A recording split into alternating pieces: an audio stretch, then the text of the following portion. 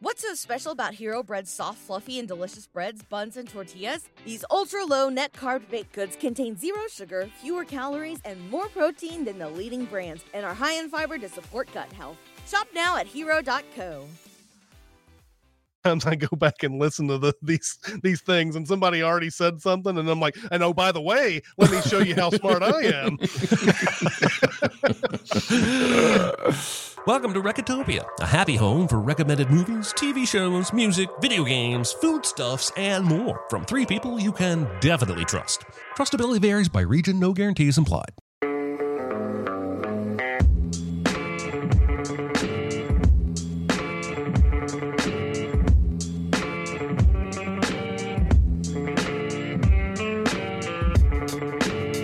And now, here are your hosts, Chris Atkinson, Jeremy Scott, and Aaron Dicer. I don't know what you like. I like to watch, Eve. What do you mean, you like to watch? I like to watch. Hello, everybody. It's Recotopia, episode 99. Wow. I'm joined by Aaron Dicer. Oh, hi to Lee Hosenarinos. And joined by Jeremy Scott. This is me. And today's big recommend is going to be Being There. Funnily enough, now that this episode is finally being made and everything, the previous episode, I'm like, Aaron's not going to be here, and made a joke about being there. And you can't keep me away. That's right. And because snow kept me in New York last week, and because of other factors, we're now here this week, and Aaron is with us. So Hello. if you're like listening to our episodes back to back and wondering what the fuck is Aaron doing here, that's how you'd normally react, for sure. Yeah, I was going to say, as if that's not the normal reaction. Yes. Yeah. So anyway, how you guys doing? How's everybody doing? I'm doing swell. Swell. Yeah. Notice good Cat times. is lively today, as always. And I just said that before Aaron could say whether he was cool or not. You know, Well, I don't know if I'm cool, but I'm feeling all right. So feeling thank all you. right. Okay, Yep. good. No, but the chat is out there in force today. Glad to see you guys. Anybody got any small recommends? It's no big deal. Itty bitty living space. It's so small and light. It's small, it's tiny, it's petite, it's wee. I will kick us off here. I saw a 2015 movie week and a half ago that I had never seen called Bridge of Spies. This is a Spielberg Tom Hanks collaboration. Mm-hmm. And I am not 100% sure what kept me away from this. Let me Google real quick. This is great radio. Also, the Coen brothers, right? They wrote. The Coen brothers co-wrote it. Yes. I think. Okay, I had a bad experience with Tinker Tailor Soldier Spy, which is 3 or 4 years prior to that, and I don't even think it was that movie's fault. But I didn't have a good time with that movie, and I think in my head I just called Bridge of Spies the same kind of movie as that. This is not. This is not a spy movie. This is almost a legal thriller. So I had it completely wrong. Rylance is arrested almost in the beginning of the movie, and Tom Hanks, he's accused of being a Russian spy, and Tom Hanks is basically assigned to defend him and decides to do his legal duty and do a good job, and starts to find the case kind of circumstantial, while the public starts to see him as a villain. They throw bricks through his window because he's helping a spy. And then there's a whole secondary story about a U.S. Pilot who's shot down in Russia. And then the movie is about them trying to do a prisoner exchange on this bridge, the titular bridge. And I was riveted, and I should have watched it long ago. I mean, it was nominated for awards. I know Rylance won, I think. He won. Yeah, he was. That was the year that Stallone was supposed to get his, and I think Rylance stole it. Yeah, swept in. So yeah, it's a shame on me kind of thing here. It's on one of the movie channels. Google won't tell me which one, but that's where I saw it. And yeah, it's riveting. Amy Ryan, Alan Alda, Billy Magnuson, all in this, all great. And yeah, 3 thumbs up. Everybody fell in love with Rylance in this movie. He had a long career before this, but this is the movie that got him to where he was in everything sort of afterwards. And I just love the constant refrain of I don't know. Do you think it'll help? And every time Hank gives him an idea about whether something's going to work or not, I was like, I don't know. Do you think it'll help? He's so good. Anyway, yeah. Yeah. Honest question, and maybe you guys have an answer. Has Spielberg made a bad movie? I know he's made a few mediocre ones. What's his bad movie? Warhorse. Yeah. Warhorse is bad, you think? I think Warhorse is eye-rollingly bad. And it's got its fans, but 1941 is not good.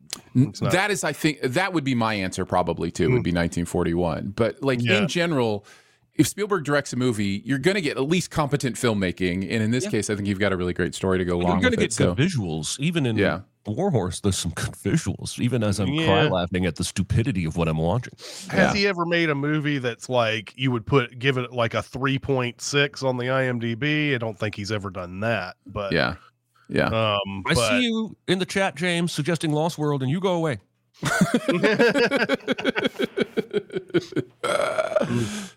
There you go. Wow. Yeah, Crystal Skull's probably there. But maybe it's not three. It's not The Room bad or anything. It's just. I will happily walk with the Crystal Skull Reclamation Project. I think there's some interesting things going on in that movie. You better cut out a bunch of shit, and then maybe. I think that's fair. That's fair. All right. All righty. What about you, Aaron? I finally got around to seeing Barton Fink. Coen Brothers strike again. Yes, it we are going Coen. So I, for whatever reason, thought I had seen this. I had not seen this movie. It is so good, and I think a lot of that has to do with how prescient it is about the industry. And so many of the themes and the things it's doing in this movie are now kind of being done in movies, at large. But this was kind of ahead of the curve going, here's all the things wrong with what we're doing. And I know there's some stuff even earlier than this that draws attention to some of these things.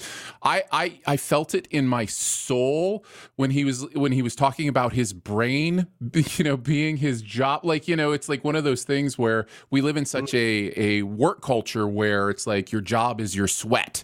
Right. And he's like, my job is my brain. And I'm like, so like the love of creativity and just the way the industry sucks it out of him. And then, of course, you've got a John Goodman performance for the ages in this movie. I loved Barton Fink. Loved it. So good.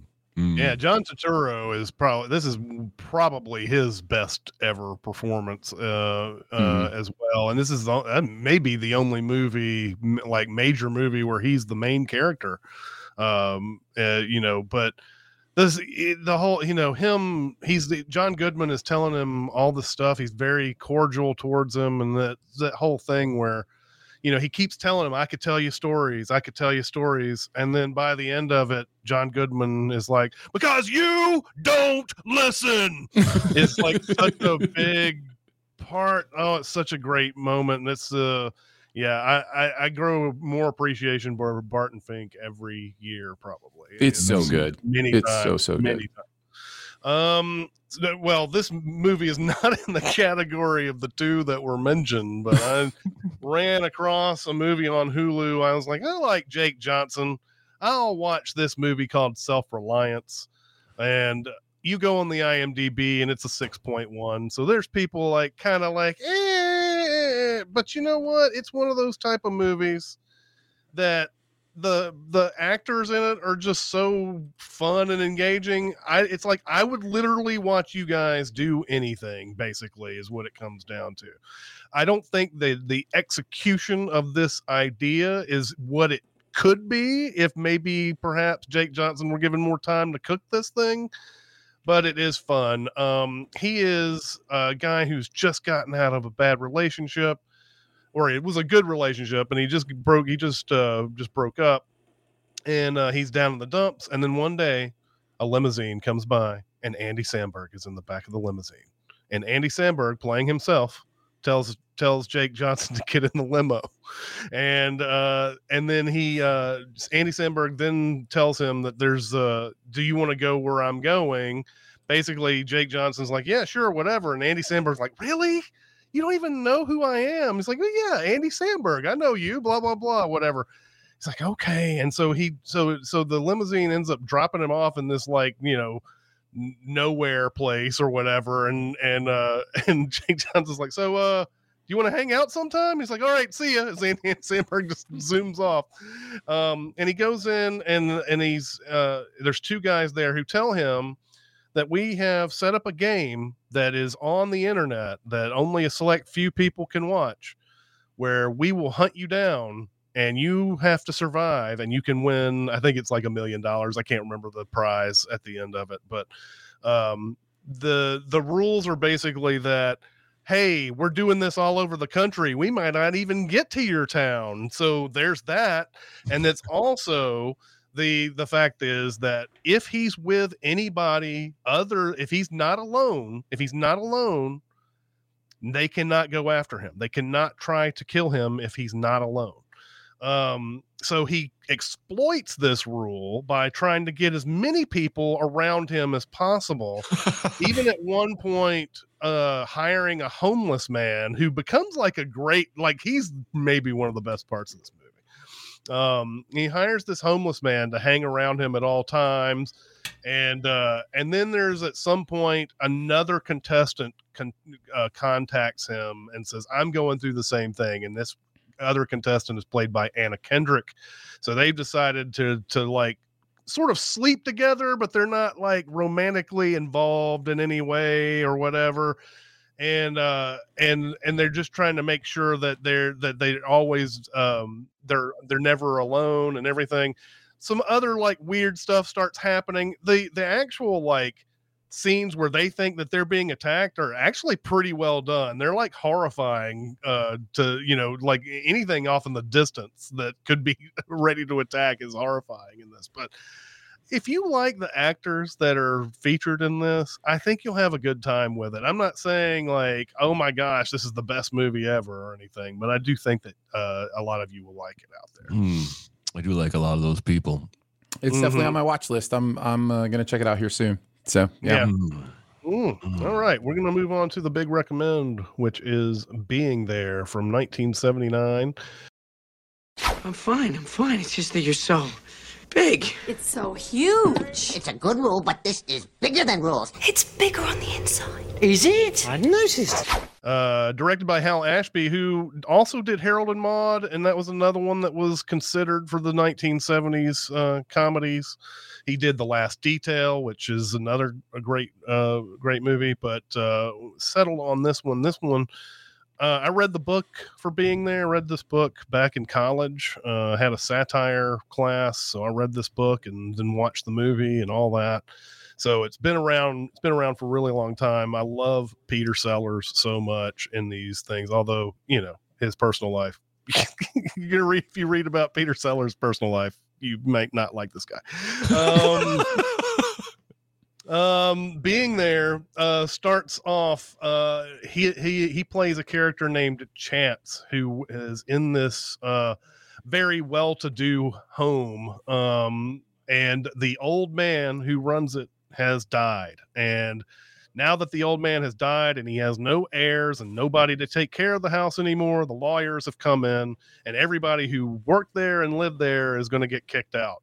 So the first person is the maid, knows exactly the writing on the wall. She's out. She tells Peter Sellers right off the bat, tells Chance like, hey, the old man's dead, but he doesn't seem to care. The reason why is he's glued to the TV. And that is a big thing for him. He is glued to the TV, and TV is all that's really important to him.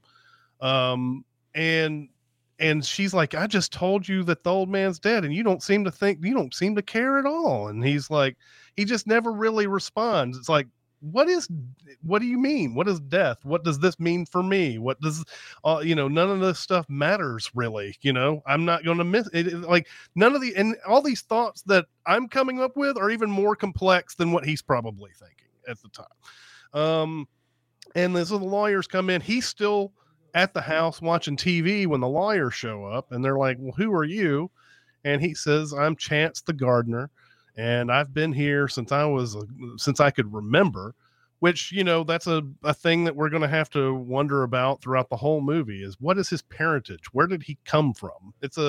There's very obvious Jesus Christ allegories going on in this movie, but it's not the only thing going on. The lawyers end up they talk to him, and they don't really, they don't know how to react to Chance. And this is what is going to be a major part of this movie as he interacts with people. How can anyone be like this? Like, how can anyone not have just like be able to answer these basic questions about themselves and doesn't seem to know what certain words mean and doesn't seem to know what the situation is and everything? But all the same seems very normal and natural and whatever. And so by the end of it, he's basically kicked out. But the lawyer does tell him, "Hey, call me tomorrow." But Chance doesn't know what that means. He doesn't know what "call him tomorrow" means. So the next thing we see is him walking out of this house to the theme of, if you've watched 2001, I don't know how to pronounce that piece of music that's in 2001, but it's a upbeat, like more up-to-date version of that music from 2001. And he's walking out of this house that's in Washington, DC, and immediately you see that this is a very, very like extravagant house that's in the middle of a very poor section of the city. And he sees homeless people immediately, and because his maid was black, he starts interacting with black people the same way that he interacted with them back at his house. So the first black woman he sees, he's like, "Could you get me some lunch?" And the woman is sitting there with a bag in her hand going, and just ignores him, as you probably should, because the person is probably crazy, right? Someone who just comes up to you and asks, "Can you get me my lunch?" He then interacts with a gang, and he tells them, "I need to get to a garden fast because it's winter and I need to sow the seeds," and all that. They take it a completely different way and think that he's from some other rival gang member who's trying to deliver a message. And he even gets a knife pulled on him, but Chance doesn't think that there's any danger involved whatsoever. He just stands there with the knife right in front of him. And just, and the guy's like, "Give this guy a message when you see him." And he's like, "I will give that guy a message when I..." And then eventually he runs into a point. It's like it's gotten into the evening, and he runs across an electronics store that has a camera set up where people walking across the sidewalk can see themselves on this 1979 standards is one of the biggest TVs I have ever seen in my life. I didn't even know they made something this big back then. But he sees himself on TV, which is of course a great thing for him. He's like, "I'm finally on this thing that I've been watching for decades." And you see him like waving his umbrella around and all that. And he backs up into traffic, and one of the cars backs into his leg, and it crushes it up against another car. And he is not badly injured, but he's injured enough that the chauffeur tries to help him, and a woman named Eve Rand, who's played by Shirley MacLaine. And we just recently did The Apartment. That was the last one before I came back and everything. So we got Shirley MacLaine showing back up on the Recotopia right here. So she says, let's not take him to a hospital. That's messy. Let's take him back to the house and take care of him. We can have our own doctor look at him and assess him and everything. And as he's in the back seat of the car and she's asking him questions, she just thinks that he's very intense and very deep about everything that he says. And that, and at some point she gives him an alcoholic drink. And of course he has never in his life drank alcohol in his life. And as he drinks the alcohol, that's when she asks, "What is your name?" And he's trying to say Chance the gardener, but because he's coughing, it becomes Chauncey Gardner, which is one of the many, many, many areas of this film where he is trying to say something or do something, and nobody asks for a follow-up or or, you know, they don't really go, they just think he is what he is, and, or he's got something deep inside of him that he's not letting go, whatever. And so they go to the house, and this is this extravagant, sickening mansion, which I believe is the Biltmore estate. It is. It's ridiculous. I mean, like, I don't even know if Charles Foster Kane has a house this big. This is huge. It's got everything. It's got, you know, it's got elevators, and it's got rooms upon rooms. He can put a whole hospital in this thing if he wants to, all this stuff. He is put into a wheelchair and is taken up the elevator. And again, he says something that is misunderstood. He says, "I've never been in one of these before," meaning the elevator. The elevator man thinks he means the wheelchair. And so he says, "Oh yes, it's one of Mr. Rand's. He's very ill. We've been using, this is one of his." And he goes, and so Chance, thinking he still means the elevator, says, "Does it have a television?" And the elevator man thinks this is very funny. Like, you know, what does it have, a television on the television on the wheelchair? That's a good one, basically. So he goes in and he gets treatment from the Rand's doctor, played by Alan. Is it Richard Dysart? It's Richard, or is it Alan Dysart? I can't remember. There's two guys, I get confused their names a lot of times. It's Richard Dysart, who you might remember from The Thing. If you've ever seen The Thing, he's in that. But he's the doctor, and he's the one guy in this movie that really kind of understands who Chance is throughout the whole thing. He's never like really fooled, or not that Chance is trying to fool anybody, but he's never really fooled in this whole thing. He kind of thinks this is exactly what this guy is. He's a gardener, and he talks about gardening all the time. And so they keep him there. He does some examinations, notices that his leg isn't broken. And then Chance brings up the fact that he's talked to a lawyer, and but he's brought up the fact that he's talk to a lawyer. And so the guy's like, "Oh, so you're going to have your lawyers come in on this?" And Chance is like, "No, we don't need to bring, you know, no, I don't need." He says claim, which is the second time he's heard claim in this movie. And he's like, "No, there's no need for a claim." He doesn't know what claim means, but he's like, no reason for a claim or anything like that. And so the doctor's like, "Why don't you just stay here for a couple of days, and then we can make sure that you're good and put you on your way."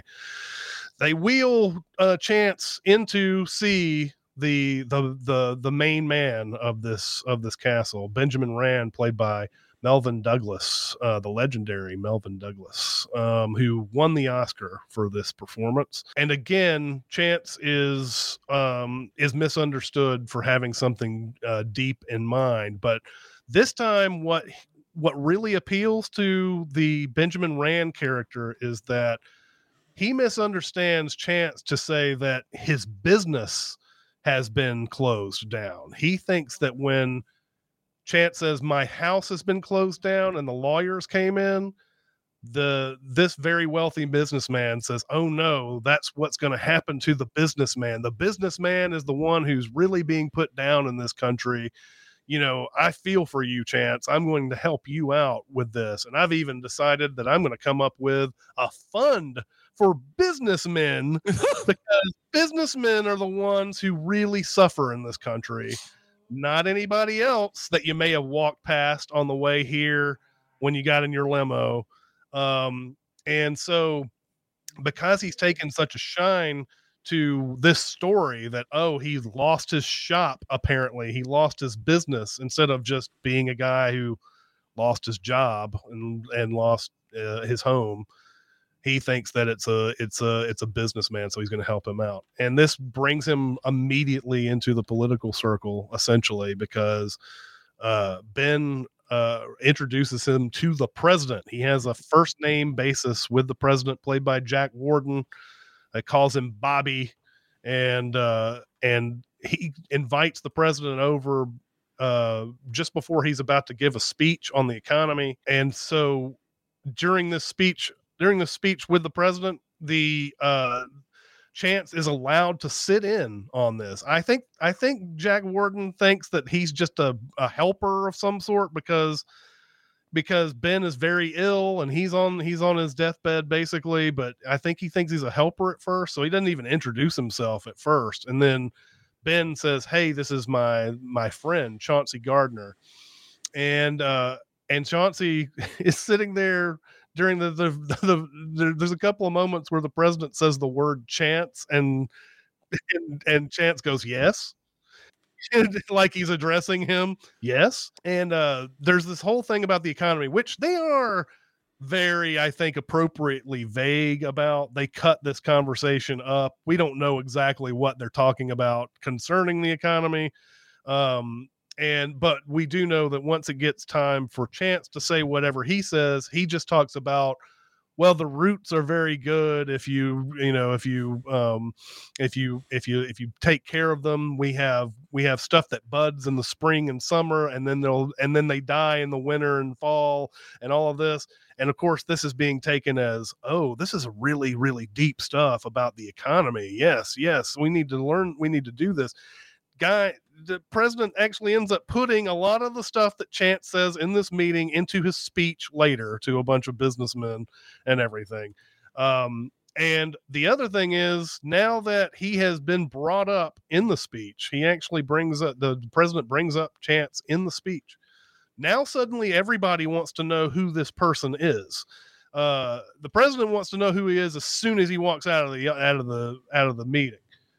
He gets all of his men on the case, and then the newspapers, of course, want to learn. Of course, where are they going to go? They're not going to be able to find anybody who knows Chance whatsoever in this whole thing. He's a man from nowhere, has no driver's license, no tax stuff, nothing that you can look up like anybody else, and so it ends up being where there's just a lot of people doing a wild goose chase. And there's no way that it really, there's only one moment, because Chance brought up the lawyer that he met earlier on. That means the doctor is able to track him down and is able to find out that when the lawyer showed up at the house, the guy said he lived here and he was a gardener and all of that. That's the only person who really knows who Chance is by the end of this movie. In the meantime, Chance is getting a whole bunch of opportunities that nobody else would ever get in their lives. He gets the newspaper wants to interview him, and of course Chance gets caught up in television while he's on the phone, and he starts imitating the things that are on the television while this guy is like, what is your relationship to the Rand business and everything? Well, you should ask Mr. Rand that. Like he's just being coy about it. And so he ends up hanging up the phone on him before he answers any questions whatsoever. And then right after that, a talk show host wants to have him on his late night program, and he goes in and does the same thing as he always does, talks about gardening and things like that. And there's even a point where he accidentally insults the president when the talk show host says, what do you think of his views on the economy, his view on the economy? And Chance looks around and he goes, which one? And so everybody laughs because, hey, that's something we say about presidents, right? They have too many views on certain things, depending on who you talk to. And so he gets all this opportunity, and then Ben, the old man, as he knows he's in his final days, and he starts basically sort of grooming Chance to be his kind of pseudo successor, I guess. I don't know if that's what you would call it, but he's even throwing his own wife at Chance, and Shirley MacLaine has started to become very taken with him, and so there's a series of comical seduction scenes in this where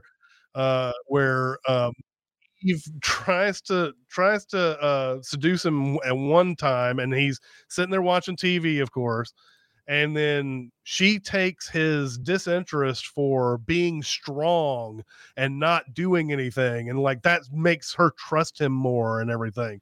And then finally it seems like, oh, now she reads the next time they encounter as like, oh, we're hot for each other. We really need each other and everything. So she comes in, and it just happens to be at a moment where Chance is watching a love scene on television, which I believe is the Thomas Crown Affair, the original Thomas Crown Affair. And she comes in right when this kissing scene is happening, so he is able to kiss her finally. And then he says that, she said she's obviously wants to have sex with him, and he says something, I just want to watch TV. I like to watch. And she thinks that means he likes to watch people do sexual things and not be a part of them. So there is an extremely bonkers masturbation scene in here where Shirley MacLaine gets on all sorts of positions in this scene while Chance watches an exercise video and gets in the same position as the person on TV, but he's on the bed while she's on the floor. It is absolutely insane. There's even a scene where he is, and I think this is before this, there's a scene where he's introduced to a bunch of political players. There's a big party where they come together, and like he gets to talk to a Russian diplomat guy, and there's all sorts of stuff in there that's all misconstrued to the point that, oh, Chauncey must know how to speak Russian now, and by the time the party is at the end, someone's like, he speaks 8 languages, and he's got a law and a medical degree and everything. So like that's how insane people are for Chance. And so after this, the old man does die, and there's a funeral where he's going to be in a tomb that's like a pyramid with like an eye on the top of it, and the what's the saying that's on it? Life is, I can't remember what it is. I don't remember. But the pallbearers are obviously all big players, big political players. Chance has walked away from the funeral. The pallbearers are discussing who are we going to have next. We can't have this president that we have now in there. And they go through a whole bunch of names, and then finally someone says Chauncey Gardner, and everybody's in agreement that they're going to make him the next king, basically. And while they talk about that, Chance goes out to the water and walks on it, and then he dips his umbrella down in the water, showing that he's not on anything. And that scene has been broken down and deconstructed by many, many people over the years. It's obviously up to you what you think that means. I've heard a lot of great interpretations. I will be glad to hear what you guys think of this movie, that ending, and so on and so forth. Aaron didn't say anything, so I'm going to go first. This might be my favorite Recotopia film that I had never seen prior to doing this show. And I have never seen anything like this. Every other movie or show that tries to do this kind of misunderstanding all throughout leans hard into the belly laughs. Like I wrote that this is like Frasier, only without a laugh track and without the over-the-top reactions from the other people in the scene.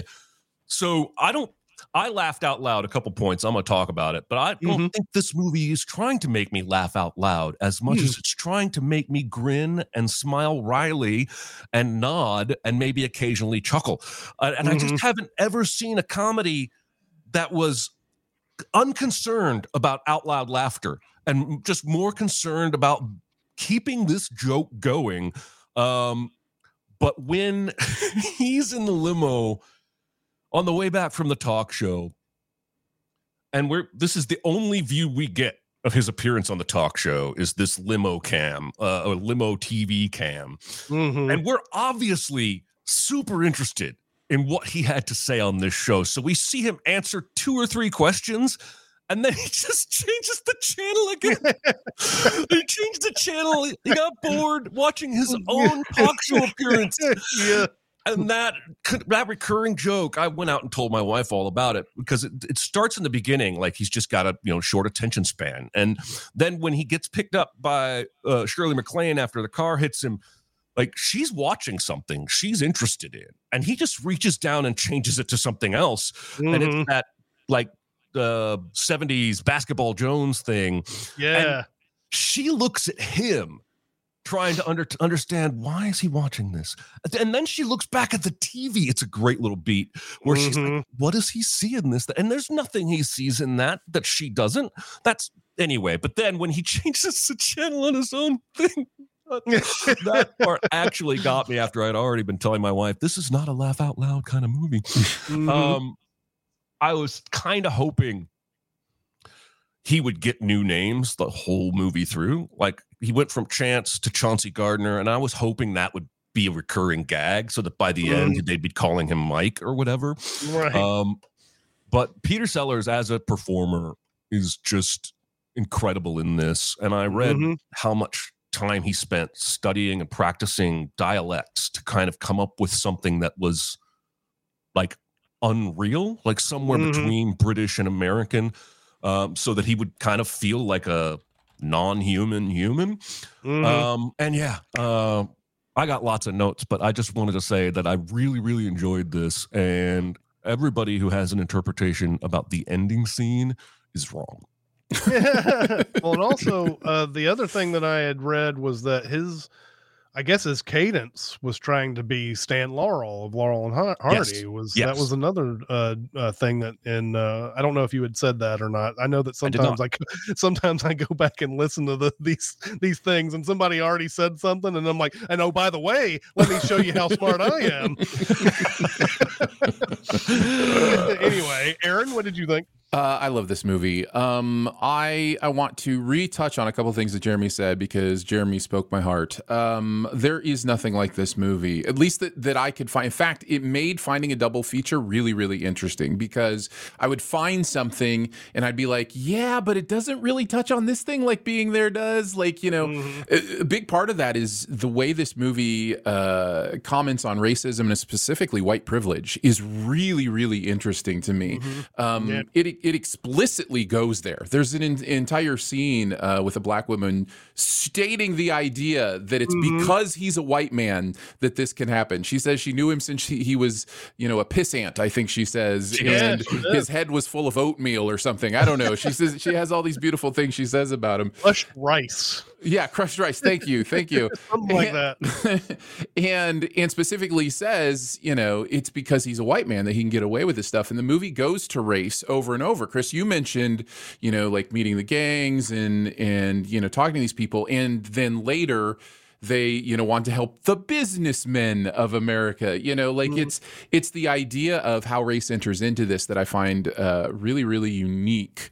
And of course, there are plenty of movies that deal with race, but to do it in this kind of satirical way, I don't know that I've ever seen it like this. You also mentioned Peter Sellers, who I had down as a note that you just can't praise him enough in this movie. He's so good at just embodying this empty vessel. And the idea of simplicity or simpleton or whatever you want to say, like you believe that he exists only on the surface and in reflection of television screens. Like you believe that's his entire existence from his performance. I cannot prove it. I tried to find the research, but it's probably not true. But I'm going to continue to believe that Chance the Rapper took his name from Chance the Gardener, and it is a Being There reference because I think that's really... what's crazy to me is that Chance the Rapper had a Kit Kat commercial before he put out an album. A Kit Kat commercial? Yeah, he had a Kit Kat commercial before he put out... Because he rose to fame guesting on other people's stuff before he had put out his own album. Yeah. Well, go ahead. Oh no, go ahead. I was going to add some things, but go ahead. No, add away. I've just got a couple more notes when we get there. It's funny to me also that at the end of this movie, over the credits, is Peter Sellers trying to say that exact thing that the gang member told him to tell Raphael and he keeps laughing because he's trying to keep that straight-laced chants cadence while he says, "Go get that honky and tell that asshole," and he keeps, every time he says something that chants normally like a swear word or a slur or something, he just breaks down in laughter. And I had seen this for years, loving the fact that they had put this in the movie, but Peter Sellers did not like this being in the movie whatsoever. And there are some people who believe he lost the Oscar because of this. I don't know if that's true. I don't know if that's true, but the fact is that he was worried that pulled the veil up from the illusion that he was creating. And of course, when he shot this movie, nobody really ran into Peter Sellers. That's one of those method acting things that we always hear about. They never ran into him. They ran into Chauncey Gardner all the time. So I think that he was really upset that this thing was at the very end of it, even though it's freaking hilarious listening to him and trying to get through this whole thing. And that's one of the things that's interesting about his character too, is that he's got a tremendous memory. It's not something that we even really think about, but then when the lawyers bring up the fact that a worker came to their house 30 or 40 years ago to fix something, he goes, "Oh yes, I remember Joe.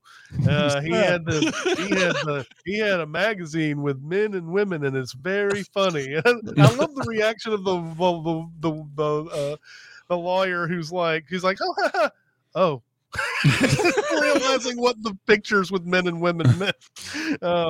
But anyway, go on, Aaron. I think, there are a couple other themes, again, that make this unique. All these combine to make it unique. There's this theme of self-involvement that the movie does really well. Part of the reason that Chance is, just accepted or whatever is because everybody's just so self-involved in their own world that they're not really being aware of him as a human being. They're just aware of how he impacts their world. And so you get time after time when people are putting their own assumptions and their own beliefs on him. He becomes a blank canvas for them to write on. And I think that's such a powerful insight into a human tendency that we all have. And so I really like that.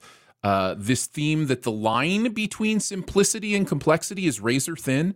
The idea that you can say something that is super simple, but is also super deep. Like we see this all the time with quotes, and it's like, and it's like, but is it really that deep?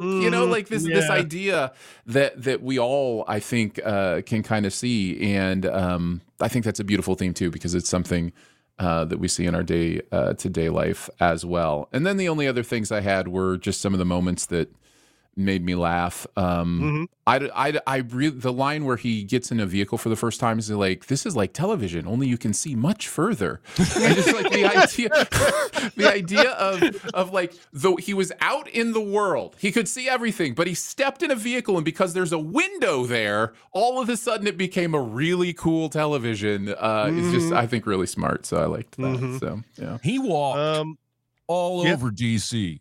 Because there's a shot where we see him near what has to be the Smithsonian, because the Washington Monument is in the back. And then after that, we get that killer shot of him walking up the median with the Capitol in the background. Yeah. That's 2 miles out to the east. I looked it up on Google Maps. I was like, where the fuck is this? Because he just walked. He walked all over that city. Oh, yeah. Oh, yeah. Well, and you can see by the end of it, it's nighttime. He's been walking forever with no food or anything. But I'm going to get back to the ending. I do want to sort of delve into what you guys let's talk about it. What you guys think of it. I had never really regarded that ending through the many years that I have, I've known of this movie. I had never regarded it as anything other than it's just a fun movie thing that they put at the end. There's no reality to it. It's just, this is the character we've created, a Christ-like character. And so now we're going to represent it with images at the end of this, that he's walking on water. But if you're going to take any kind of, I guess, literal look at it or whatever, is I've watched some videos and things on this. Some of the other interpretations is that a lot of times, we are seeing how others react to chance, and we get to laugh because we know who this character is. But by the end of it, the movie's making you those people, because you don't all my fucking thunder, man. Oh, I'm sorry. No, I'm glad that you agree. Keep going. I agree completely.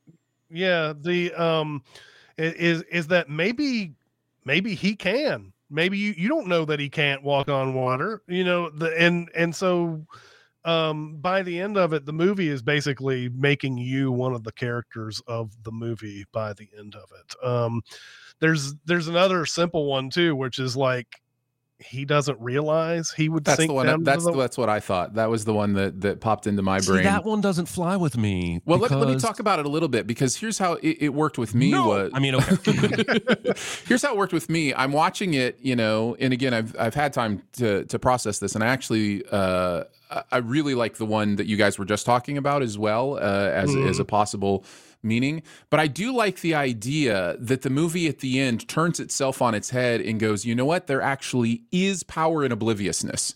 Like there is this thing, whether it's good or bad, we can have a moral discussion on it, but there is power in obliviousness. If you don't realize something is impossible, sometimes you can accomplish the impossible. And I do think we see examples of that, things that were thought impossible that are accomplished because somebody just didn't realize, they weren't impossible. And so that was the one that stood out to me. It also correlates with the actual walking on water story in scripture, where Jesus is basically like, well, you sank because you doubted all of a sudden you realized you were walking on water and you shouldn't be doing that. Like that is kind of one of the points of that actual biblical story as well, is about faith, and the idea, well, faith is a little different than obliviousness, but the idea of awareness can ruin the thing because of our own beliefs on what is and isn't possible.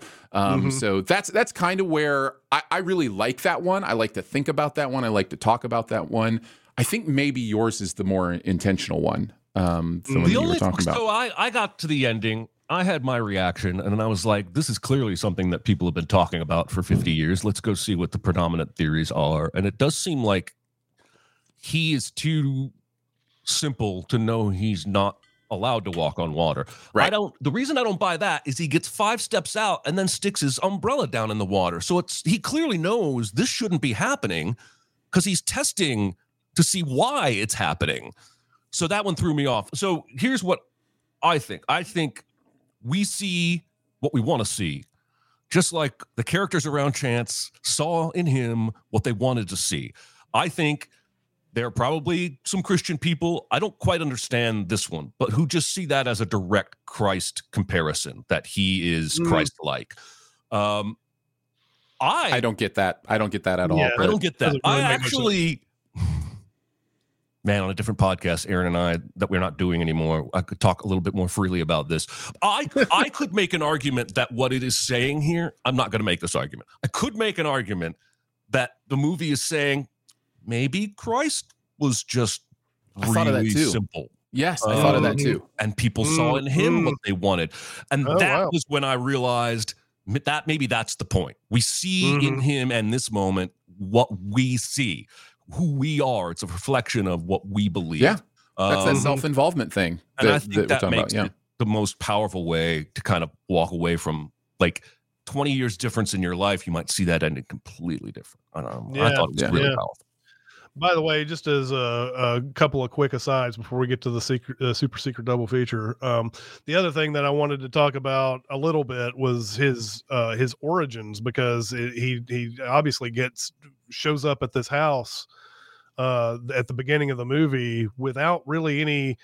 I tend to believe that he is the true heir of that guy that died. I think that guy probably had an affair with the help or something like that, and he was the result of that. And the mom called him Chance because, hey, random chance, lucky chance, these type of things. I think that's what ended up happening. And then the mom died, and he didn't care because he doesn't have any attachments to anybody. But then again, if he has a mom there, you would think that his mom would want to, like, teach him some things and stuff that's more than just TV. But that's another statement the movie's making, is we often put our children in front of the TV and have them babysit it and everything. So And then the other thing is, if you want to, Aaron brought up a lot of the racial issues in this movie. If you ever want to go and look at a deep dive on this, there's a video on YouTube from Obsessed with Cinema that does a big breakdown on all and it's really well done. So if you ever want to get into all of that, watch that video. It's like a 40-minute thing. So anyway, let's get to this super secret double feature. What's so special about Hero Bread's soft, fluffy, and delicious breads, buns, and tortillas? These ultra-low net-carb baked goods contain zero sugar, fewer calories, and more protein than the leading brands, and are high in fiber to support gut health. Shop now at hero.co. Be very, very quiet. Secret? What secret? Our dirty little secret. I tell you something I've never told anyone. What do you guys think? Well, like Aaron said, it's really hard because it's a difficult one that play like this. I don't think I ended up finding one that plays like this. I'm going to give you two because I'm going to cheat. But I was torn, really. Do I want to line up the simple guy gets wrapped up in bigger affairs, which is where I lean Hudsucker Proxy, or do I want to go with the political angle of how everything in politics can be manipulated by simple, unexpected? Robert Redford's The Candidate is what I thought of for that. Oh, yeah.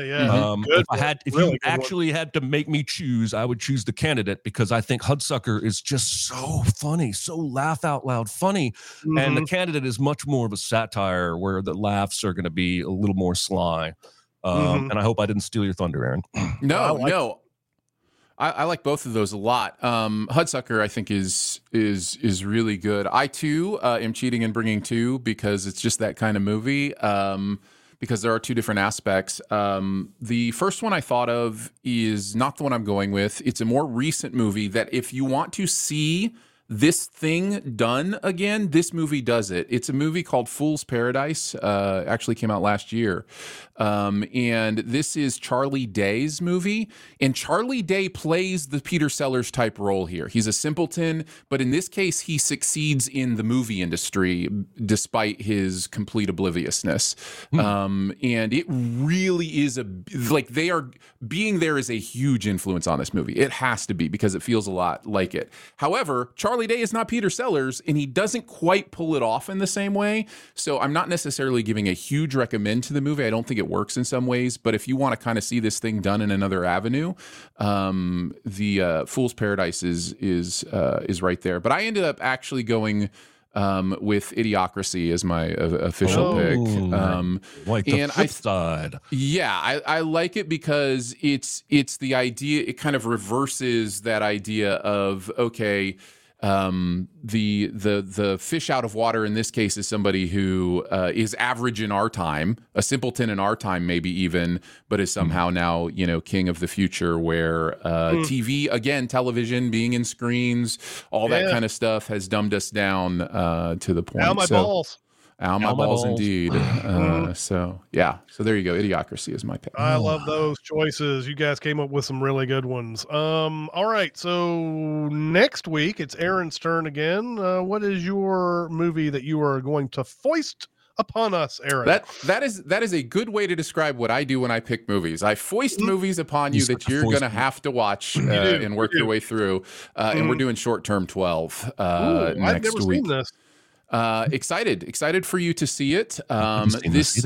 This is a movie that gave us several Academy Award winners in one of their first roles. It is a movie with Caitlin Dever in it, which I know is a big favorite of the crew. And it is a movie about mental health. And I think you guys are going to find a lot to love about it. So I wanted to bring Short Term 12 to the table and take a look. 12. My Googling tells me this is available in many places. Tubi, Pluto, and Peacock for free. Roku, Sling, Vudu, Red. It's free everywhere, guys. It's free on Amazon Prime. It's free. Actually, on YouTube, you need a subscription. But it's free on Plex, Crackle, Redbox, everywhere. And is this just before Brie Larson did Room? Yeah. This is before she blew up. Pretty young in this.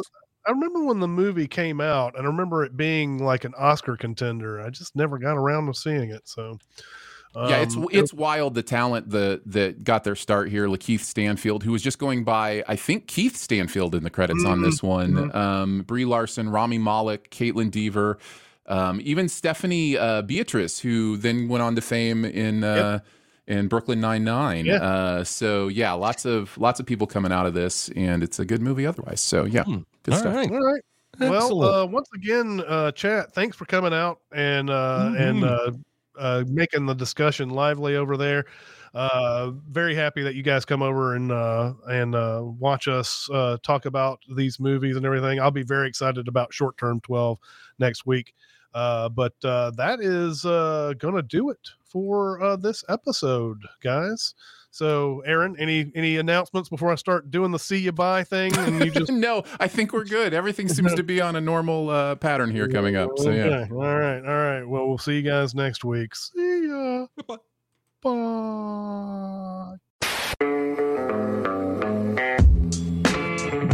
Be a part of the live show by being a member of the Sin Club at Patreon at patreon.com/cinemasins.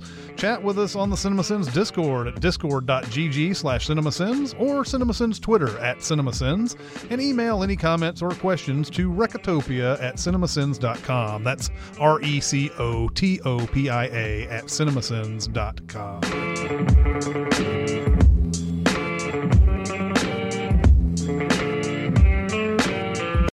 On one of the videos that was like, I love your channels. I will ride for you till the day I die. Why don't you post things at the exact same time every day? I remember one of our videos was you couldn't see it in a whole bunch of other countries other than the US and Canada. Right. Yeah. And he got on our Facebook when we were still doing the Sincast and everything, and he said, why do you not make these videos available in other countries? And I said, do you think that I don't want this to be in your country?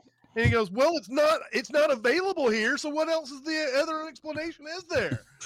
And I said, because YouTube is making it where it's not available in your country. Yeah. And I bet he just went, oh, okay, and left. Well, he didn't say anything after that. Yeah. He just realized, he probably was like, still, should have been able to get it to my country. Yeah. I think even when I was in high school, I was taught that quote about like the wisest man is the one who understands what he doesn't know. Or something like that. That's Plato, man. That's Socrates. That's like the history of philosophy is based on that idea. Yeah. Well, I didn't take any of those classes, but somebody taught me that quote. I didn't know it was Plato. Yeah. I didn't know. Well, I don't have your titles. You guys, an outtake recommend. Okay, cool. I'm down for this. I got a mixology kit and a mocktail cookbook recipe book for Christmas. So I've been making mocktails and posting them online. I've seen some of those. I'm going to give you an easy, quick and dirty breakfast mocktail. You just fill a glass with ice, a tumbler, and throw some fresh OJ in there to about halfway up, and then put ginger beer in to about that much left open in the cup, and then drink it. Ginger beer is the magic ingredient to cocktails and mocktails because it brings a slight bite, just a tiny bit of bitter to counteract the sweet. So there's a recipe that I make where I muddle fresh oranges and limes and mint, and then I do this. I put orange juice over it and ginger beer. But in the mornings now, I've just been doing the quick and dirty: half a bottle of orange juice, half a bottle of ginger beer. Boom.